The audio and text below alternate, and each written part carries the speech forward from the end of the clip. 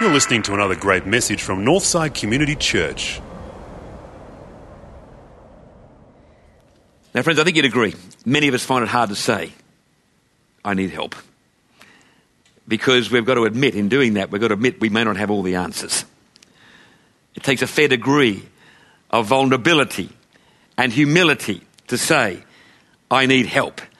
Prior to the availability of GPS systems, most men had a real difficulty in taking the advice of passengers within a vehicle offering maps and street directories to find a particular location. Guys felt, in the main, we had a built-in kind of a GPS system, a blokey sort of a thing that we just knew. Look, I've been here as a kid. It was just over this next rise. It's around the corner. I'm just sure of it. We resisted. Generally, guys, you with me? Resisted the need to look at a map because that was a kind of that's what ladies did. But guys, we're a little different. Well, GPSs have saved all that sort of thing, and now it's cool. Just dial it in if you happen to be blessed with one, of course. I'm a poor pastor. I don't have one. Well, I have one, but it doesn't work all that well. Bev is my GPS.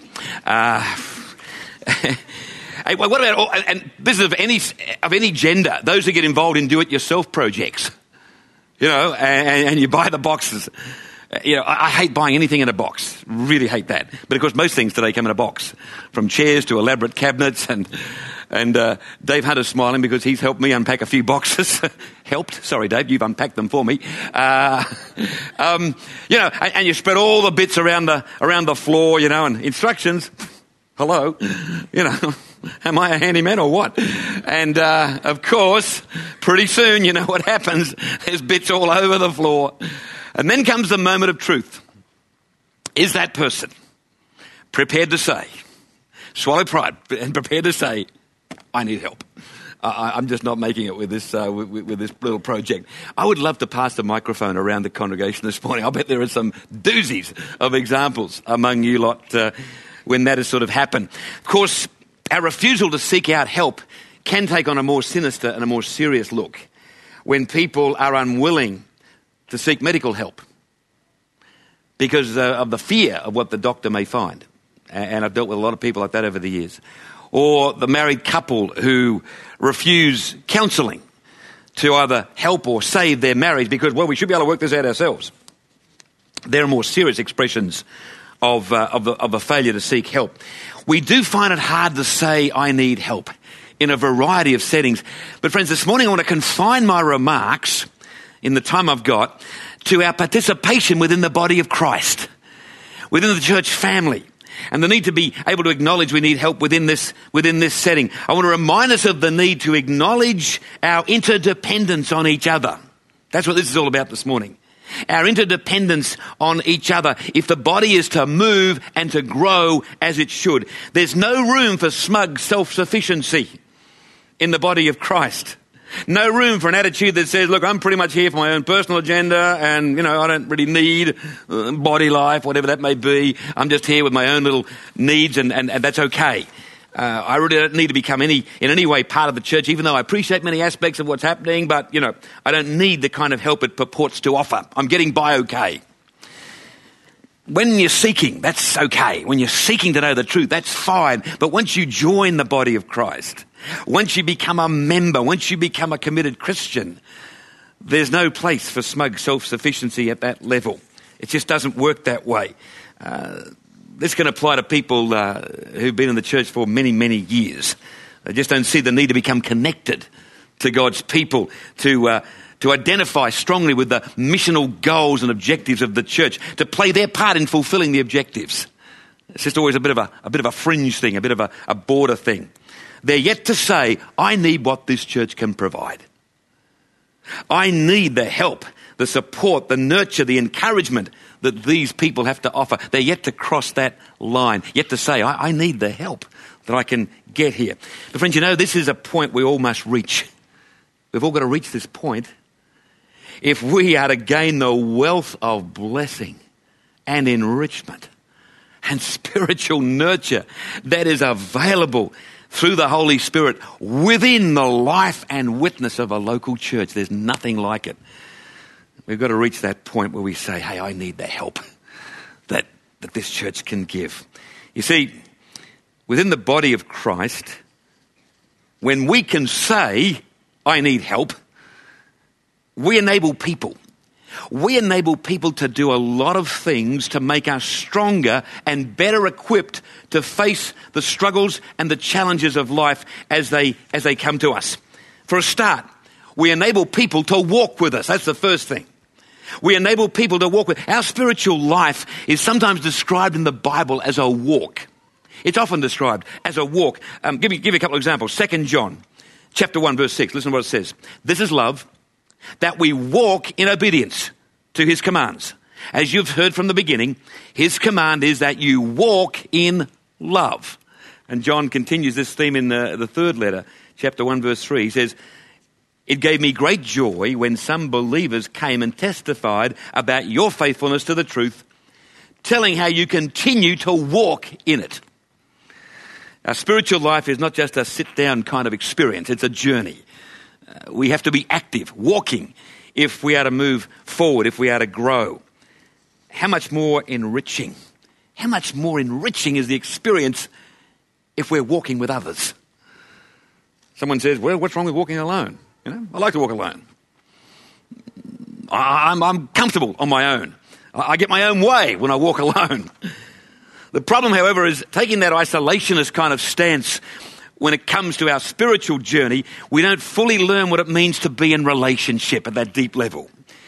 We don't fully come to know what it means to love and to be loved at that really deep level. One of the melancholy songs written by Simon and Garfunkel back in the 60s. Got any Simon and Garfunkel fans here this morning? Oh, yes. One of the more melancholy songs they wrote was a song called I Am a Rock. Anybody remember that? Oh, yes. And even if you're young, your parents would have told you about this. I never understood this song. I never understood what motivated them to write it. But then in preparation for this week and wondering if this song might fit into the message, I sort of came to realize that this is about a guy who's been rejected by a girl. He's been told, I don't love you. I don't want you. No wonder I had trouble identifying with it in my early years. Oh, boy, sorry, something caught there. But, you know, look, we should have got, Bill Watson, we should have got Bill on the guitar here because somebody could have sung this, you know, a winter's day in a deep and dark December. I'm alone, gazing from my window to the streets below on a freshly fallen, silent shroud of snow. I am a rock, I am an island. I built walls, a fortress deep and mighty that none may penetrate. I have no need of friendship. Friendship causes pain. It's laughter and it's loving. I disdain. I am a rock. I'm an island. Here's the part.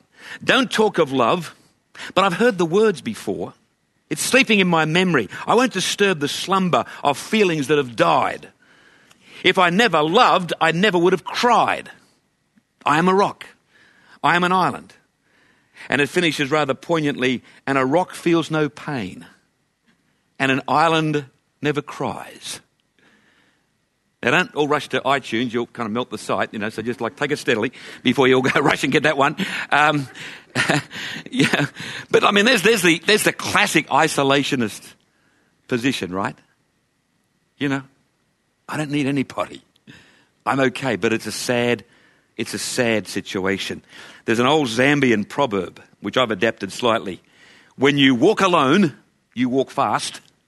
But when you walk together, you walk far. And that's pretty true, isn't it?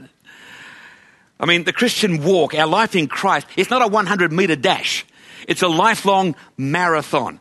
And it's imperative we acknowledge our need of help and support from fellow travelers on the road. When we do that, we enable people to work with us as well as walk with us. Ecclesiastes 4 verse 9. 2 people are better than one because together they can work more effectively. Now, if there's any organization in the world that should shine in this area of interdependence and mutual cooperation, it's the Church of Jesus Christ, because we're described in the Bible as a body. You know, a body with all the parts moving properly. And when the body is when the body is moving as it should, I mean, it's a living organism. A living organism, it's made up of many parts. And when each part is functioning as it should, beautiful things happen. Amazing outcomes are achieved. As Paul says in 1 Corinthians chapter 12 and verse 14, listen to this. For the body itself is not made up only of one part, but of many parts. If the foot were to say, because I'm not a hand, I don't need to belong to the body, that would not keep it from being a part of the body. And if the ear were to say, because I'm not an eye, I don't belong to the body, that would not keep it from being part of the body, and so on. He goes on and says, look, we all need each other. We're all parts of the single body, and for the body to achieve all that it's meant to achieve, we've got to work in synergy and in synchronization. Friends, the fact is we need each other. We need each other in the service, the work of Christ. I need the help. I need help from you to be the best pastor I can be. Really. And you need the help that I and the other leaders can give to be the best follower of Jesus you can be. That's the way it works. I have always set as one of my core values in ministry the provision of an environment, of a setting where there's just strong unity and solidarity and strong interdependence, so we can all grow as we're meant to grow. It's always been a primary aim of mine. Here's something else. When we get to a point of saying I need help, we enable people to watch with us. Or more to the point, we enable them to watch out for us. Paul to the Philippians, chapter 2, verse 4. Look at this. I love this verse. Look out for one another's interests, not just for your own. Isn't that fantastic? Look out for one another's interests, not just for your own. Bev and I live in a very quiet street in North Ryde. It's ironic that, you know, Sydney being the bustling city as it is, this location where we live is the quietest place we have ever lived in our lives. You can hear a pin drop at night. So we're always very security conscious. And our immediate neighbours, whom we've come to know reasonably well over the 13 years, the ones opposite that side and the ones next door, these people travel so much. It's incredible. And we do our own share of travel. And so we're always getting in touch with each other, either by email or across the street or through a little note in the letterbox to say, look, watch out, please, for our house. We're going away for X amount of time. Will you watch for the junk mail, watch for lights, watch for anything weird that might be happening. And it's just a beautiful little part of our sort of own independent neighbourhood watch system. But friends, here's a much, much more important area for people to watch out for, and that's your spiritual health and my spiritual health. The closeness of our relationship to Jesus. The effectiveness of our prayer and devotional life. Do you have people who watch out for you? I mean, why do we place such a priority at Northside on connection groups? Why do we try to foster relationships where people have the confidence to say, you know what, I need a bit of help at the moment. I'm struggling in this area of my Christian life. I need help. Why do we emphasize these things? I'll tell you why. We want to increasingly develop a culture of mutual love, support, and encouragement. And above all, authenticity. Authenticity. Where it's okay to say I need help. It's okay to say I'm not traveling so well in my work at the moment. I'm not traveling so well in my marriage. I'm not traveling so well in life in general at the moment. Friends, I would struggle, and I think some of you would too. I would struggle in a church where, having summoned the courage to say, I need help, to be then told, well, you shouldn't be feeling this way. Or if you were closer to Jesus, you wouldn't have this problem. You know, I think I'd really struggle in a church if that was the answers I was being given. I've been exposed to church life at all levels, in all settings, and I know, with all my years in ministry, that serious, unexpected problems are prevalent in all churches, irrespective of the image they may try to present. They're in all churches because people are people and life's a struggle. Authenticity is a core value here. Being honest with each other and keeping it all real. The final point I want to share today, yes, it's hard to say I need help, but when we do so within the body of Christ, we enable people to weep with us. Now, of course, it's linked to the last point, but it also speaks of the depth we can go to in our support of each other within the body of Christ. Friends, a church that's known for its acceptance, its tolerance, its unconditional love is the setting where people can receive help and reassurance in a time of crisis like no other. I've proved this over the years. I've mixed in many wide circles. If you're in need, if a crisis hits, and you want support and love and real help at a deep level, you better be near a Church of Jesus Christ that's exhibiting harmony and love and unconditional love. I'm not just saying any church. I'm saying a church that majors in these areas. If you're near that sort of body, you're in a good place if you're experiencing a crisis. Because here we're dealing with matters of the heart and the soul. Here we're dealing matters about life and about eternity. In a world of specialization gone mad, where individuals and groups tend to focus on specific issues to the exclusion of all others. Here in the Church of Jesus Christ, we speak into every conceivable area of human need. None is excluded. Do we refer people to specialist counsellors? Of course we do. Of course we do. But the range of emotional, relational and pastoral issues we deal with here in any given week is breathtaking. It really is. Even in our ministry time at the end of the service, when people come and pray, the range of topics is huge. It's the way it's meant to be. That, by the way, is a huge part of our ministry under this heading of acknowledging we all need help. And praise God, over the years we've become a lot freer at Northside in responding to that opportunity. And that's how we're hoping it'll continue. Just like Paul says to the Corinthians in 1 Corinthians 12:26, if one part of the body suffers, all other parts suffer with it. If one part is praised, all share in its happiness. And if you check Michael Thomas's thought for the week on the back of this week's church paper, he picks up on that Galatians passage, bear one another's burdens and so fulfill the law of Christ. Also the Romans passage, rejoice. When one part rejoices, we all rejoice. When one part weeps, we all weep. It's a biblical principle. And friends, I know the testimony of so many in this church family. Your testimony is this, that if the church hadn't been there to weep when you wept, you may not have got through what you got through. Am I right?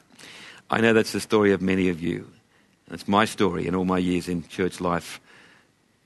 If the people of God hadn't been there to weep when I wept, I would not be in anywhere near the emotional shape that I'd like to think I am in. It's just one of those beautiful things you find when you're mixing with God's people, when all's in place in terms of love and acceptance. I can't emphasize that enough. Well, what a week to be talking about the difficulty of saying, I need help. What a week to be talking about that topic. When Natalie Wood, at 87 years of age, was found in a Surrey Hills flat, believed to have been dead for 8 years. Can you get your head around that? I really find that hard. That's a struggle in a city, What did one of her relatives say in the paper this week? She didn't want any help of any kind. You'd knock on her door, wouldn't answer, even when they knew she was okay. An extreme case, of course. Other factors would have led to this, of course. But certainly, an incident that adds weight to the second on the list of things we find difficult to say. I need help. I need other people. I need to be part of a community. In closing, 2 very relevant verses drawn from Paul's letter to the Romans, chapter 1 and verses 11 and 12. What a note to finish on this morning. Look at this, everyone. For I want very much to see you, he says to the Roman Christians, in order to share a spiritual blessing with you, to make you strong. What I mean is that both you and I will be helped at the same time. You by my faith and I by your faith. That's where it's at. That's where it's at in the community we call the body of Christ. How important is it to increase our ability and our willingness to say, I need help? Well, our relationship with God through Christ depends on it. We come to Christ initially saying, I can't do this. I need a Saviour. That's the starting point.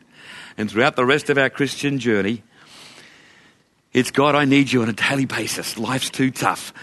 Life's a struggle. And I don't have all the resources, but I know you do. And I want to tap into your resources. You see, friends, it's like this. God can't put anything into a closed hand. He needs those hands to be open before he can place anything in them. You go through life with the closed hands, the isolationist, hey, whoa, don't touch me. You're not going to get all that he can give. And we are increasingly trying to develop a church culture here where people have hands and hearts wide open. Wide open. Let's bow in prayer, shall we? Well, Heavenly Father, we thank you that a man all those years ago was persistent in his approach to Jesus, saying, I need help. I need the special touch that only you can give, Jesus. And Father, in this church family, we're acknowledging this morning we all need that special touch, whether it's for healing, whether it's for help of any kind. And we get that help mainly through the interconnectedness we have with each other, because you work through your body, your family, the church, in remarkable ways. And some of us are here to testify to that today. May all of us increasingly see our part within this body and see the importance of being able to say, I need help. I can't do this on my own. I need to reach out. Thank you, Lord, that you meet us more than halfway, and we have that as our prayer desire. Through Jesus Christ our Lord. Amen.